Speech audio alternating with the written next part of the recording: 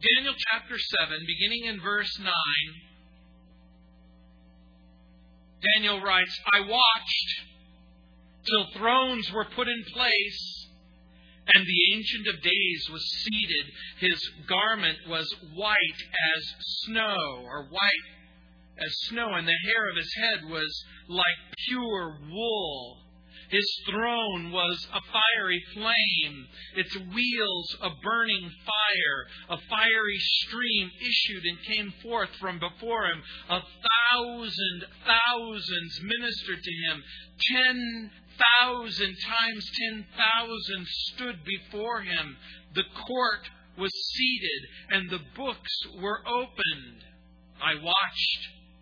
Then, because of the sound of the pompous words which the horn was speaking, I watched till the beast was slain, and its body destroyed and given to the burning flame.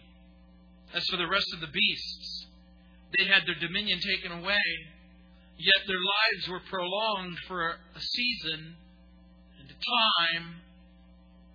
I was watching in the night visions, and behold, one like the Son of Man coming with the clouds of heaven.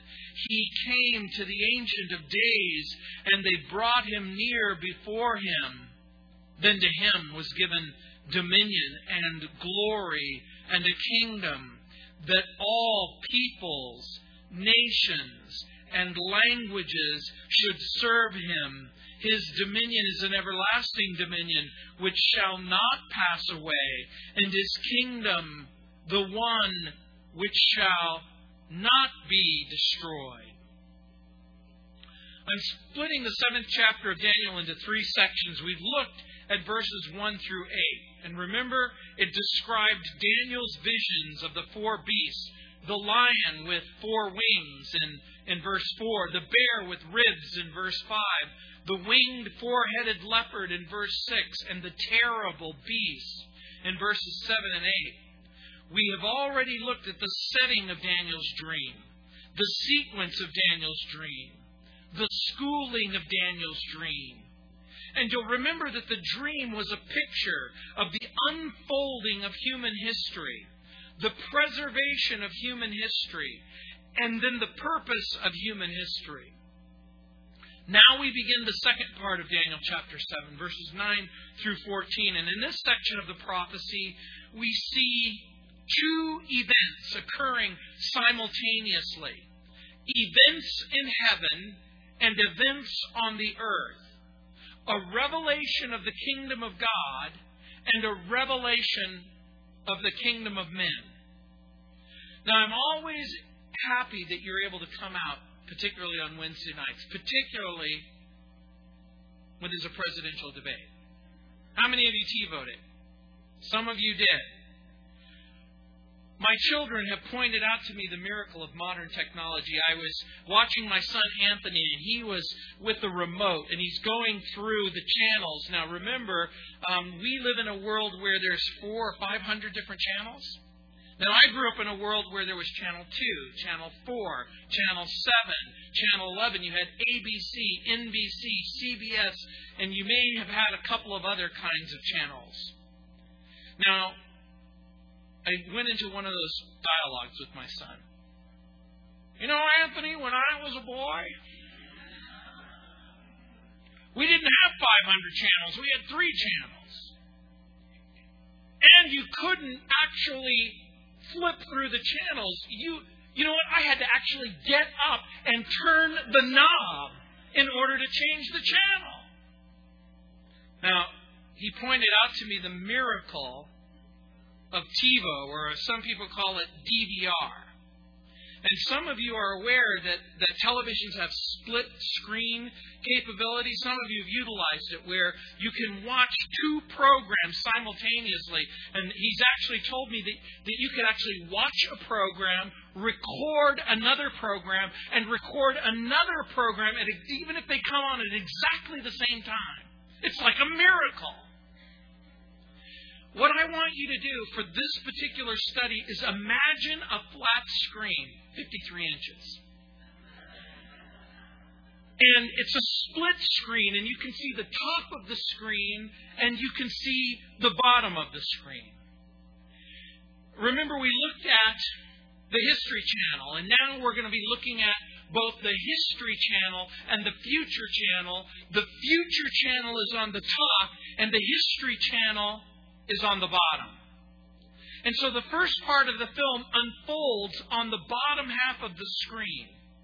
In Daniel chapter 7, as the bottom half of the screen comes to life, you see human civilization begin to unfold. Daniel has a vision of Babylon, of the Medes and the Persians, of the Greeks and the Romans.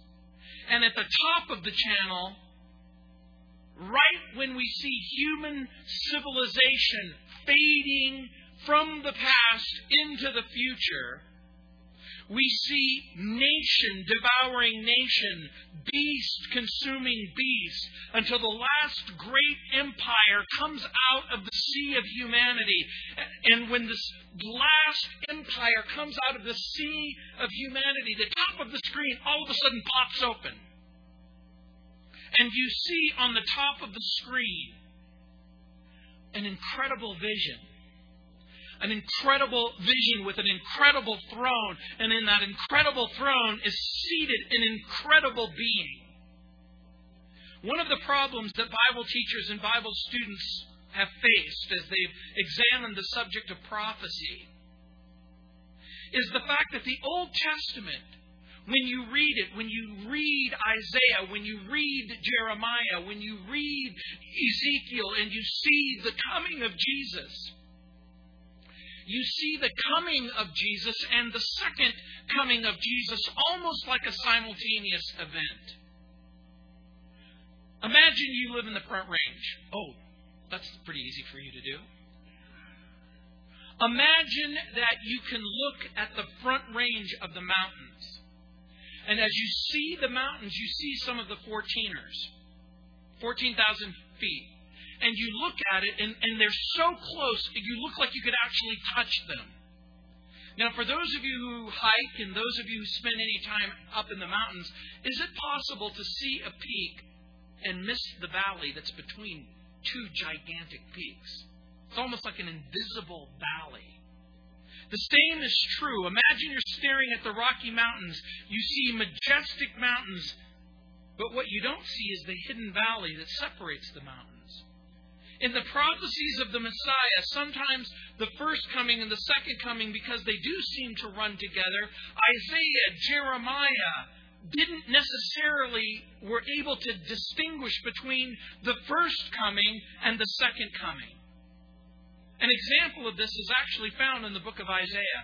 You'll remember that when Jesus began his earthly ministry, he took the scroll of Isaiah and he read in the synagogue of Capernaum from Isaiah chapter 61, verses 1 and 2. You remember how it goes. The Spirit of the Lord is upon me because He has anointed me to preach good tidings to the poor. He sent me to heal the brokenhearted. He sent me to proclaim liberty to the captives, the opening of the prison to those who are bound, to proclaim the acceptable year of the Lord. And then he stops. But there's more to the sentence, isn't there?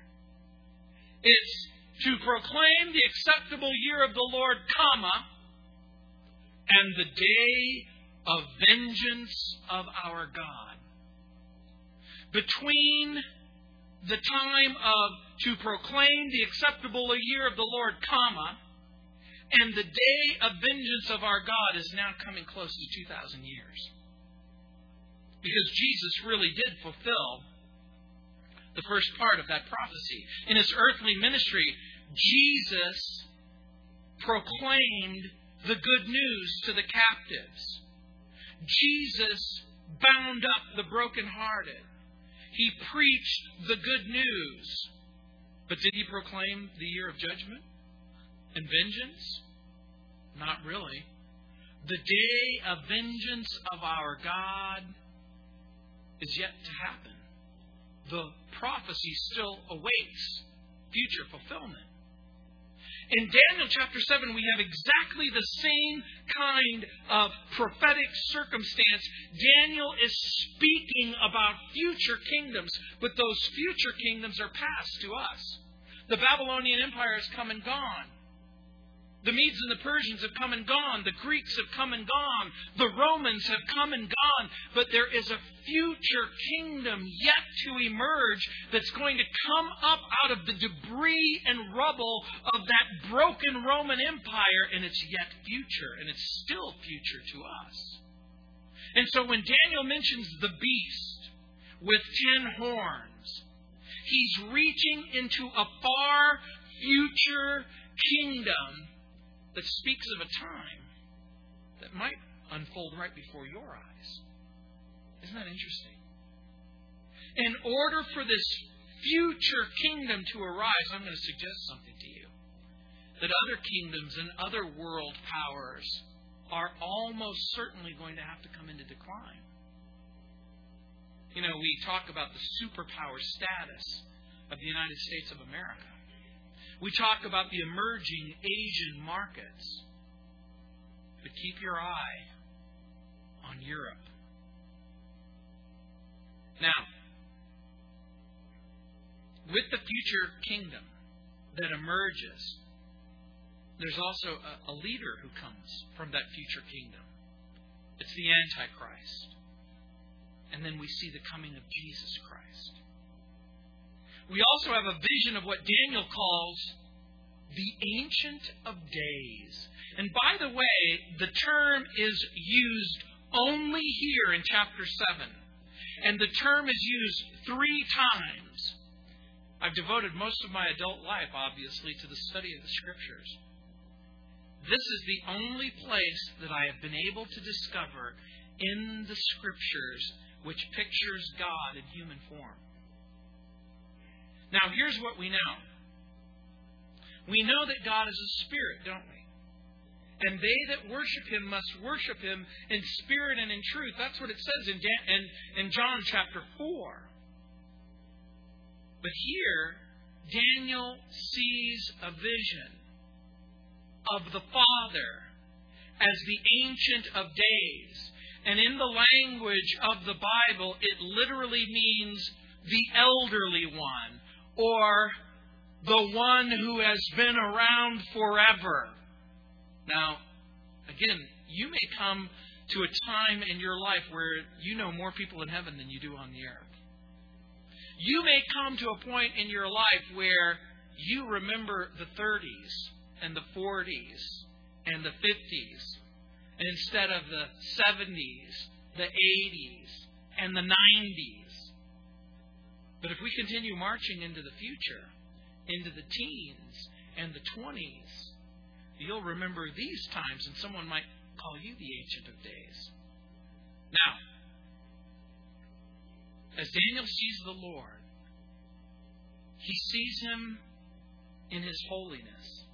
He sees Him in His eternal nature. He sees Him in His purity. He sees Him in majesty. He sees Him in authority as the deity. And look again in verse 9. The Ancient of Days in heaven.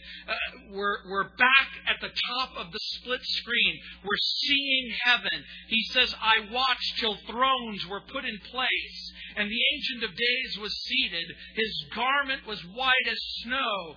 And the hair of his head was like pure wool. His throne was a fiery flame. Its wheels a burning fire. Now, remember what I said? You're looking at the top of the screen, but I want you to glance at the bottom of the screen just for a moment. At the bottom of the screen, the earth is in chaos. The government is in chaos. The kingdoms of men are in upheaval. There is economic collapse. There is food insecurity. There is disease. There are wars. There are nations devouring each other like hungry beasts. And then you look up at the top of the screen, and there's a picture of the majesty of God. And by the way, Daniel, like Isaiah, sees the Lord seated on the throne, and the prophet sees the rise and fall of the human kingdoms. But all of a sudden, with the picture of the majesty of God seated on His throne, human civilization begins to fade into almost insignificance. And He says, I watched till thrones were put in place. This thrones always in the Bible speaks of power, authority, and rule. In Revelation chapter 4 and in Revelation chapter 5, there are no fewer than 17 references to the thrones of men and then the thrones of God. The vision of Daniel first describes His eternity. He is called the Ancient of Days. And again, the Bible leaves us with the impression that He's the source of all time, without beginning, without end, without Genesis. He is the self-existent being. In Psalm 29, verse 10, it says, the Lord sat enthroned at the flood, and the Lord sits as King forever. God isn't subject to election cycles. Republicans may come in, Democrats may go in. The kingdoms of human beings are raised up. The kingdoms of human beings fall down. In Isaiah chapter 57, for those of you who are with me in Isaiah, you might remember verse 15 where Isaiah says, for thus says the high and the lofty one who inhabits eternity, whose name is holy. He says this, I dwell in the high and the holy place. And remember, when we studied that passage, we discovered what that meant. When He says, I dwell in the high and the holy place, it means the place where you can't go. You can never be so high and you can never be so holy as to dwell with Him. But then He says this, with Him who has a contrite and a humble heart, to revive the spirit of the humble. Even though He dwells in the high and the holy place, He seems to also dwell in the lowly place with men and women whose hearts are broken. He's willing to come down to you in your brokenness and revive the heart of the contrite ones. And next, Daniel describes his garment white as snow. And again, the Bible, when it speaks of white as snow, it's a picture of absolute purity. You'll remember elsewhere in the Bible where it says, though your sins be as scarlet, He will make them white as snow. And so this is a picture of the purity of the Father who occupies the seat of authority. And He occupies the seat of authority in absolute purity. And what that means is without compromise. Daniel sees God in His majesty. And the Lord God is seated on the throne. A throne, if you take a quick peek in chapter 7, where he says, I watched till thrones were put in its place. The idea being that God's throne is established. This person is the sovereign judge of the universe. But guess what? The picture that you now see is the picture of judgment that's about to come to the world. So we move from a God who is eternal. We move from eternity to purity, to majesty, to authority. And look at His throne is described as a fiery flame. Its wheels a burning fire. Now, I know what you're thinking. You're thinking, is this God's ride? Is this like the vehicle that He drives? And I know what you're thinking. Is it an Audi? Is it a Volkswagen? Its wheels are burning fire. Hey, the truth is, it's not a description of God's mode of transportation. Most Bible commentators suggest that the meaning of the wheels carrying the throne is the idea that God will fulfill judgment anywhere in the universe. And this becomes important for you and me. A lot of times you're left with the impression that God is in heaven and you're on the earth that God is in heaven, and it doesn't matter what happens on the earth. God is in heaven, but the Bible makes it abundantly clear that there's no place that can escape His judgment. If I were to put it in terms that hopefully each and every one of you can understand, is His throne is a portable throne that can move from place to place according to His own good will. And in verse 10, look what it says. A fiery stream issues and comes forth from before Him. 1,000 thousands ministered to Him. 10,000 times 10,000 stood before Him. The court was seated. The books are opened. Now remember, fire is a picture of what in the Bible? Judgment. Judgment. Fire prepares the vessel for the judgment of God. Fire is also a picture of God's presence.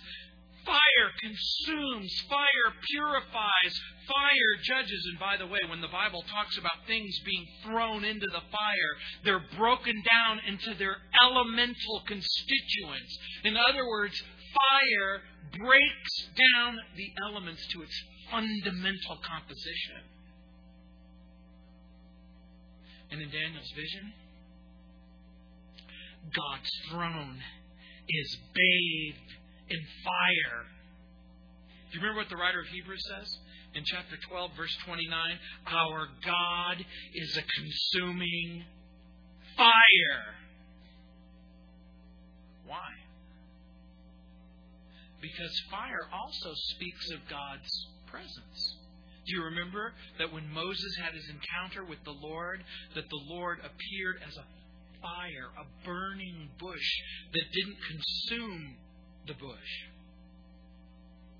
And so Daniel's attention moves from the throne to the throng, the crowd, but in that we see the magnificent deity of God. It says 1,000 thousands ministered to Him. 10,000 times 10,000 stood before Him. How many is that? It's a lot less than the national debt. Yeah, the whole point of the passage isn't the number. Do you remember when you were a kid and you're playing a game and you're trying to come up with the biggest number? I love you this much. I love you 1,000. I love you 1,000,000. I love you 1,000,000,000. I love you 1,000,000,000,000. What's the biggest number that we can think of? Anybody? Gazillion, whatever. My children would say, infinity. And then Anthony would say, infinity plus one. It becomes a way of describing an unlimited number. And by the way, 10,000 times 10,000 was the largest number that they could come up with at that particular time. And so it certainly means a large number. And who are these people? Who are these beings? Is this the angelic hosts? Are these saved saints? Is it a combination of both? They bow and worship the Lord. They bow and worship Him because He's deserving of all honor and praise and worship. And you'll note in verse 10 that in that vision of this God who occupies eternity, the books are opened. And when the books are opened, it means that judgment is about to take place. And you can't cook these books. Fortune 500 companies may be able to cook the books. Banks might be able to cook the books. People might be able to misrepresent the content. But this is the eternal record. Now you have to ask this question. Why does God keep books? Seriously, ask yourself that. Why would God keep books? Is He afraid He's going to be audited? You know, you need to keep these records for at least 7 years past the statute of limitations. I'm being audited this year. It's very, very interesting to me.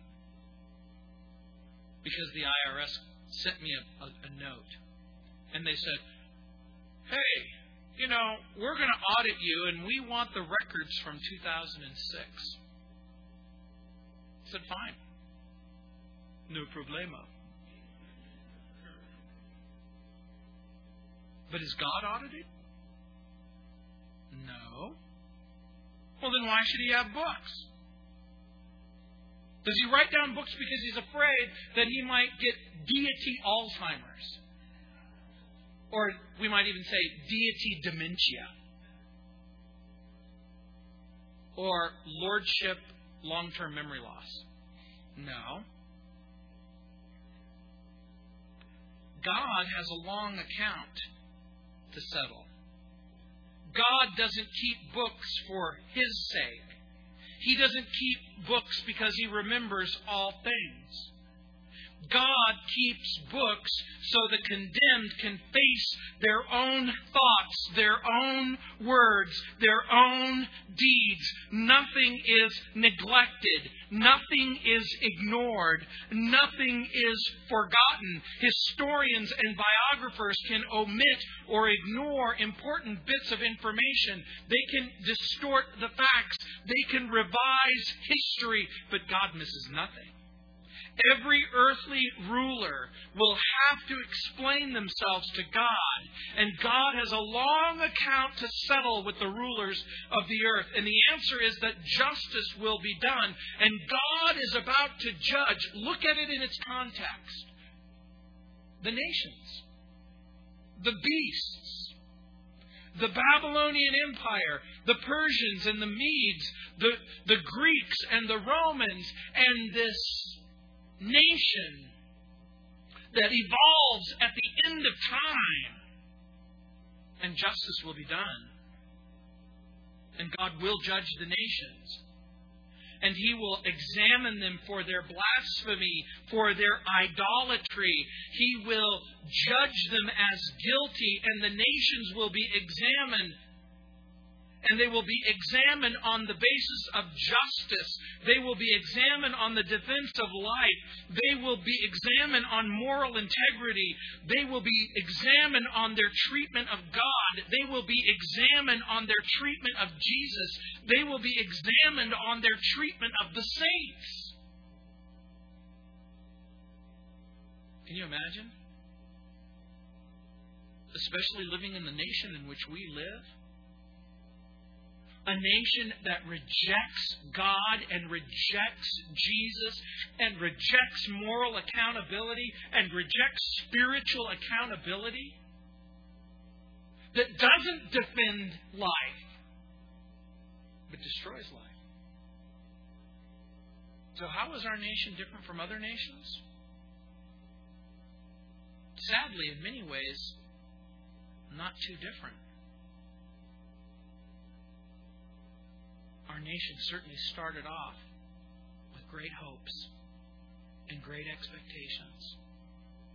A nation that honors the rights of men and women, that values justice, that values righteousness, that values the ability to openly proclaim the gospel of Jesus Christ and extend the invitation of life in Christ. The nations will be judged. And make no mistake about it. The nation that stands before God and says, I know it said under God in the pledge, I know that it said, in God we trust on our money, but we didn't really think you really meant it because, after all, we had separation of church and state. Hey, we're all for separation of church and state. What we're not interested in is separation of morality, of righteousness, of justice, and whatever else you believe about this chapter. And I have at least 26 commentaries, maybe more, on the book of Daniel. Do you know what all of the commentators agree?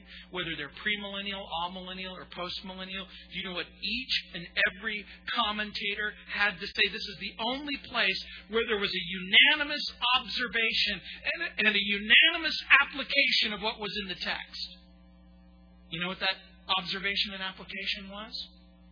Everyone agreed God is in heaven. God is on the throne. God is in control. His enemies think He's out of control. But He is absolutely in control. When the market fell 700 points today, I'm sure that there were people going, God, where are you? Where are you, God? Everything that I put into the market since 2004 disappeared. Where are you, God? He's still at the top of the screen. In complete and absolute charge. Opening the books. While the nations on the bottom of the screen are devouring each other. Someone once called the kingdom of God as power in complete subordination to love. Isn't that good? You know what the kingdom of God really is? It's the place where God rules. It's the place where God reigns. It's the place where God has complete authority. Is that you? Is that your heart? Is that where God rules and reigns? And we see in verse 11, the beast on the earth, I watched. Then because of the sound of the pompous words which the horn was speaking, I watched till the beast was slain and its body destroyed and given to the burning flame. Daniel's attention is brought back to the bottom of the screen. And in a single sentence, Daniel sees the message of the beast, the slaying of the beast, the punishment of the beast in burning fire. And remember, for those of you who are with me earlier on in the chapter, who is this little horn? It's the Antichrist. What are the pompous words that it's speaking? It's the blasphemies against God. The beast is the Antichrist. He's risen out of the fourth and final civilization. The kingdoms of humanity are about to come to a close. He speaks for a moment. And in that one sentence, the life, the legacy, if you will, of the Antichrist is summed up in a single sentence. The fearful blasphemies of the Antichrist will bring an unmixed, undiluted wrath, judgment from God. And by the way, if you want to fill in that one sentence, it's called the book of Revelation and the Apocalypse. And then the beast and the false prophet are thrown into the lake of fire. Now, what's interesting is Satan himself will join them 1,000 years later. That's found in Revelation chapter 20, verse 10.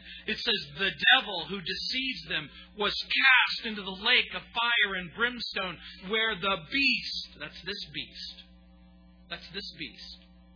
and the false prophet are.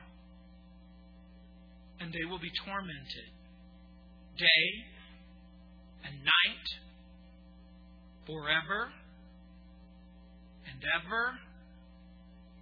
Question. How long do you suppose that is? Day and night? Forever and ever? Are you left with the impression that it's just a short-term stopover? I'm not. As a matter of fact, the reign of terror has run its course. The persecution of God's people has come to an end. The iniquity of the Antichrist's cup is full. And the Antichrist and his followers receive their full and final and proper doom. And in Daniel's vision, it happens in a moment. It seems so long, doesn't it, when you read the Bible?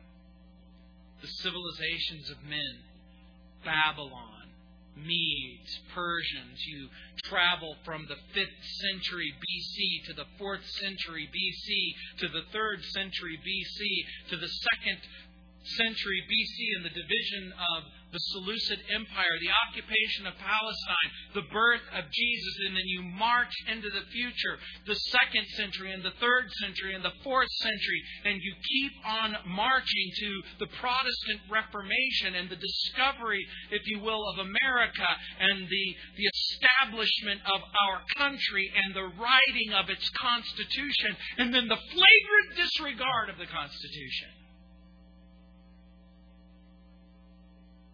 And just like we talked about at the beginning of chapter 7, nations come, civilizations rise, and then they fall.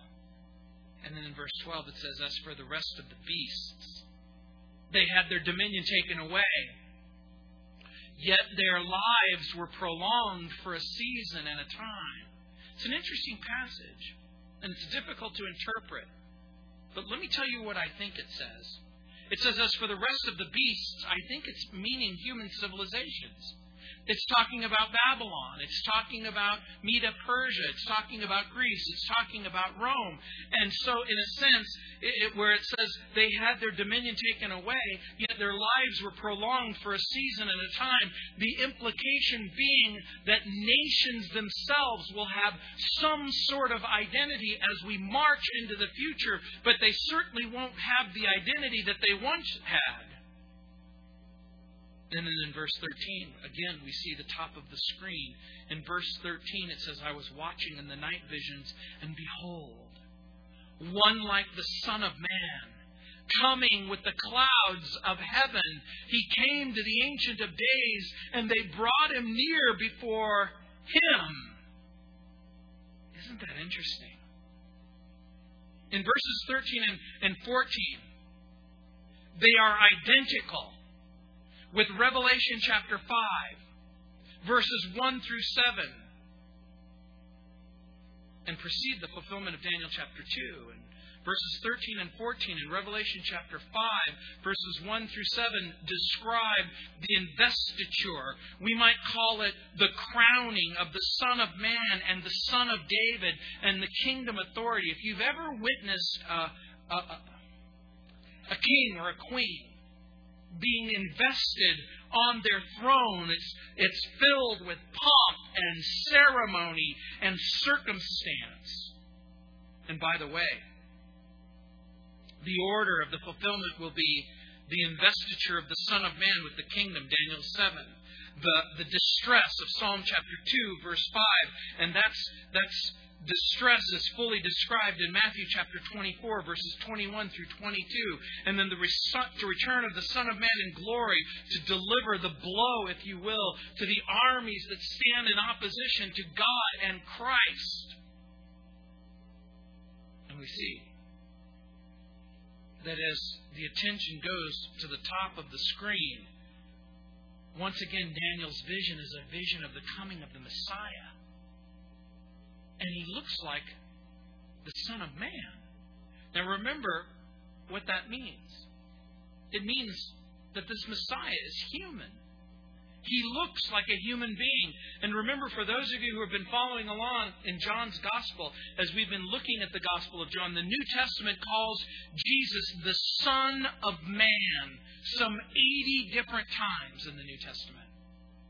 Because he identifies with human beings. The Son of David speaks of Christ's royalty. The Son of God speaks of Christ's deity. But the Son of Man speaks of his identification with humanity. And we see now the fulfillment of Genesis chapter 3. The seed of the woman will crush Satan. And then he destroys Satan's seed, the Antichrist.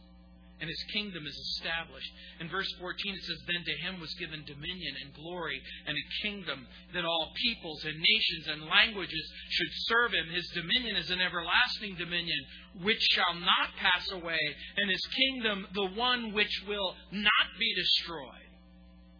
So how does Daniel describe the kingdom of the Messiah? It's unlimited. Now, why is that important? Because the kingdoms of men and the governments of men are limited. So he contrasts one kingdom with another. One is unlimited, the other is limited. Governments of men are gone. Jesus Christ is given dominion, and his dominion is without limitation. Jesus reigns as the undisputed monarch of the planet Earth. And you got to understand something. You have to understand how crazy that sounds. Can you imagine either one of the presidential candidates going, well, I believe human history is going somewhere. It's going to unfold. Jesus Christ is going to return, and He's going to reign as the sovereign God of heaven. People would go, this guy's nuts. But the Bible says, no, it's true. Because it's not a kingdom for its own sake. It's a kingdom for God's sake and for Jesus' sake. It's not a nation devoted to a Republican or a Democratic ticket. It's not a nation committed to a socialist ticket. It's not a ticket, or it's not a nation submitted to an egalitarian whatever. It is a nation that's completely, fully, finally, biblically devoted to Jesus. It's a kingdom filled with Jesus. It's a glorious kingdom. And guess what? Have we ever seen a kingdom like that? We never have we? And the kingdom is united. You know why that's different? Because the kingdoms of this world are torn. There's some 189 sovereign nation groups on the planet Earth. As of July 2007, there were an estimated 6.6 billion people living on the planet. To the best of my understanding, the number of language groups that are on the planet Earth are somewhere between 4,500 and 6,000 to 7,000 different independent language groups.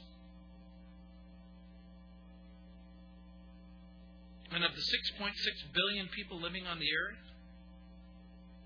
6.5 billion watch Oprah. I'm just teasing. I'm just joking. It just seems that way. It just sort of seems like that. Can you imagine how difficult it is to keep peace in your heart? For you, just to go through an entire day completely calm.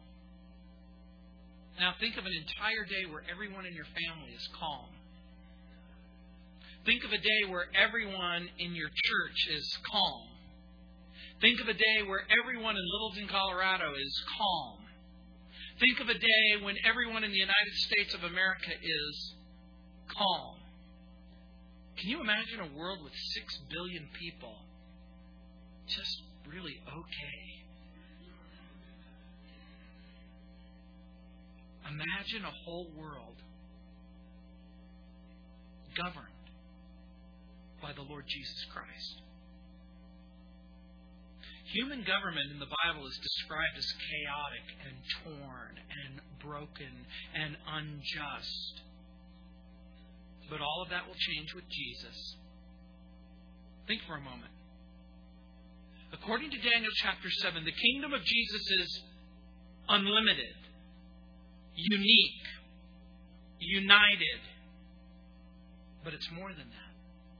It's not only unlimited and unique and united, it's universal. It's unending. It's unconquerable. How is the kingdom universal? Well, the kingdoms of men are territorial. But the kingdom of Jesus is over all people, all nations, all languages, and all will serve Him. Even the greatest kingdoms in the history of mankind have covered vast territories, governed vast amounts of peoples, even great numbers of language groups. But when Jesus comes,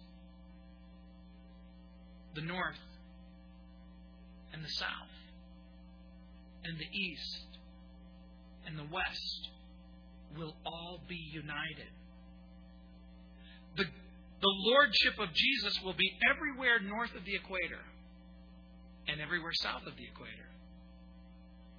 The lordship of Jesus will be everywhere east of the international date line and west of the international date line. There will be no place that will be exempt from the rule of the Messiah. And again, unlike the kingdoms of human beings, it's unending and everlasting. The kingdoms of human beings are temporary. Every king imagines a kingdom that is passed from father to son. In Babylon once thought itself invincible and unconquerable, and it would fall in a single night. The Persian Empire stretched literally to the very borders of China and India, and then it brushed up against the Mediterranean Ocean, occupied much of North Africa, and then it ended.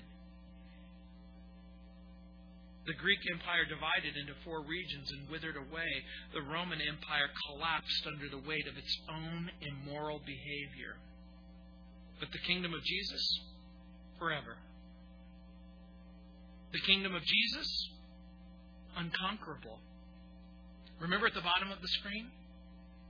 Like Pac-Man, nation devouring succeeding nation. But who will conquer Christ? Who will consume Christ? Who rivals Jesus? Who can threaten God? Who can say, hey, I'm going to overthrow Jesus and take His kingdom away from Him? Daniel gives us a glimpse of an eternal kingdom.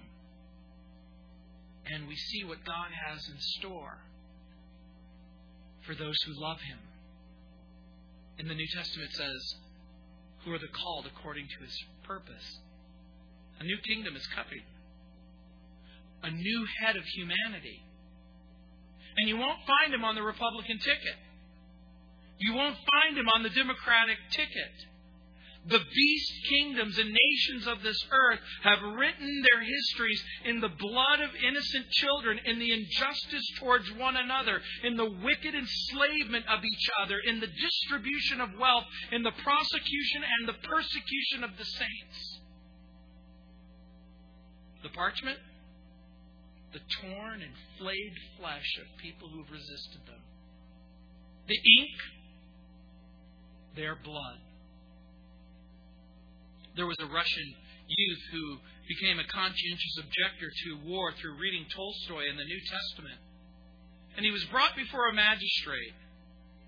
And with the strength of conviction, he told the judge of the life which loves its enemies, which does good to those who despitefully use it, which overcomes evil with good, which refuses wars. Da, said the judge, I understand, but you, comrade, must be realistic. These laws you are talking about are the laws of the kingdom of God, and it has not yet come. The young man straightened and said, Sir, I recognize that it has not come for you. It has not come for Russia. It has not come for the world. But the kingdom of God has come for me. And I cannot go on hating and killing as though it had never come. Isn't that good? Has the kingdom of God come into your heart? Does Christ rule inside of you? Does the presence of God and the presence of Jesus Christ and the kingdom of God within you cry out for justice, mercy, grace, peace? Would you be shocked and surprised if you heard someone swear, particularly in church, and you go, oh, I can't believe that. That person just swore in church. That is so wrong. And it would be wrong. But what's worse? To pray, Thy kingdom come, Thy will be done on earth, and not mean it, not believe it, not want it. You pray the prayer, Your kingdom come, Your will be done, but you're still committed to your will. You're still committed to your kingdom. You're still fighting for your future. There may come a time when you can pray that prayer and really mean it. And when you do, everything will be different.